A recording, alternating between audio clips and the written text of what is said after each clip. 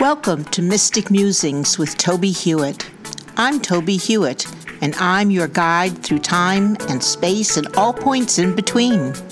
Mystic Musings will give you insight into who you are, why you are here, how to live an authentic life, and where you fit into the universe around you. Join me on this path of mystical exploration.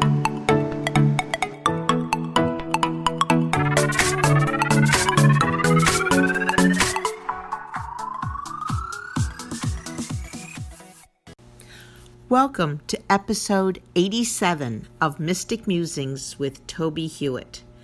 This week, we will continue to consider pathwork as we continue our mystic journey. When you place yourself on the path of actualizing your purpose, you will discover that simply by starting in the direction of a more fulfilling life, the universe will contrive to place things on your path that will guide and help you to do so. When I wrote and shared that sentence in last week's episode, I did not expect that fully placing myself on the path of actualizing my purpose would lead to so much satisfying work. I maintain a very long and involved to-do list. Sometimes when I consider all the things I wish to accomplish, it totally overwhelms me to the point of inertia. I'm simply not able to decide which task I should attend to first. When I shared this dilemma with a friend and asked her, she said, matter-of-factly, that I should edit my book, The Spiral River, and get it ready to send to my editor, and then on to a publisher. And that, dear listeners, is what I did this week. And the work seemed fully supported by the universe. And today, I will send the manuscript off to my editor and begin work on the Pathwork book I mentioned several episodes ago. But that is not all. In working on the book this week, it became more and more obvious that the message in the book was more timely than I would have thought when I first wrote the previously separate books of The Spiral River in 2012 and 2013. Dealing as it does, in part, with the climate crisis that is facing us, it is becoming more obvious that this is really an eco-spiritual problem. Eco-spirituality posits that there is a connection between the ecology of the planet and the spiritual nature of the universe. In other words, we are not dealing simply with a physical planet, but rather that planet, this planet, as are all things, is imbued with a spiritual element, and that we and it are all interconnected by our very manifestation by and through that larger energy, which I call the creative spirit, which brought everything into being. This means that we, as spirits having a physical experience, are intrinsically connected to the physical space in which we live. And that symbiotic relationship demands that both we and the planet live in harmony, supporting each other in the best manner possible. If the tree dies, it no longer provides our bodies with clean oxygen, which, in turn, leads to our physical demise. It is that simple, though, of course, the current crisis is complex, caused, as it is, by those who do not recognize the interdependence between us and nature and are willing to cause damage to the ecosystem in order to reap a profit.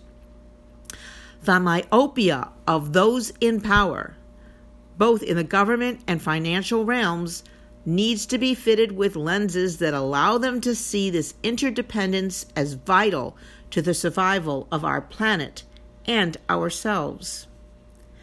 The Spiral River deals with issues challenging eco-spirituality at the same time it traces the paths of various couples through reincarnations to arrive at this moment.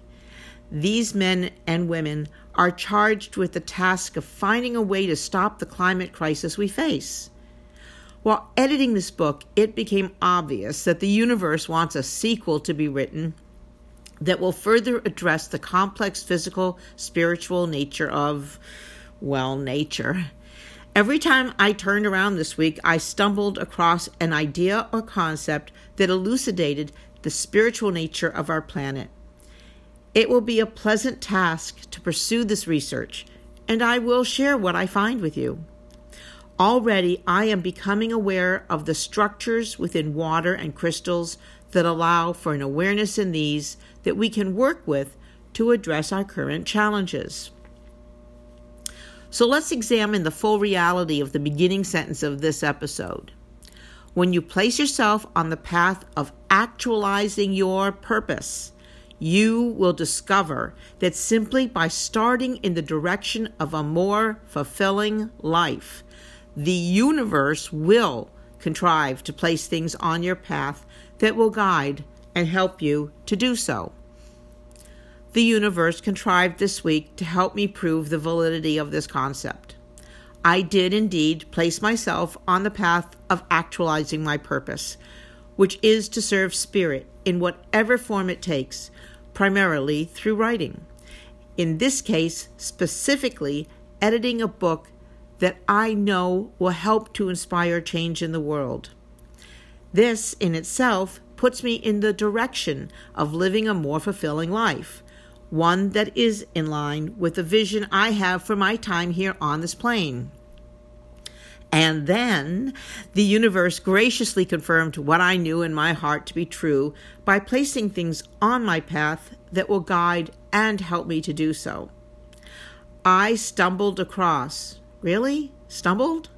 Or led to, a link on my Facebook newsfeed to an article about the, quote, scientific evidence that crystal healing works, end quote, which went far beyond healing and led to further websites about Vogel crystals, and then one on the cognitive nature of water, and further to a book on Einstein and the concept of ether. All of these support the intent of the Spiral River sequel. And then all of this that had already been placed on my path to guide me and help me further actualize my life led me to desire to find a certain book in my library, which I could not find. But digging into a stack of books brought out the book Earth and Spirit, edited by Fritz Hall, which is a collection of writings on this topic. The finding of this book in such a manner served as serendipitous confirmation I was, indeed, on the correct path to actualize my life. All of this serves, I hope, to prove that this method does work, and to encourage you to move in the direction of your intended purpose as you perceive it in this moment, and know that the universe will support you on this path. I suggest spending some time weeding out those things you know you do not want to do, and write down what it is you do want to do with your life.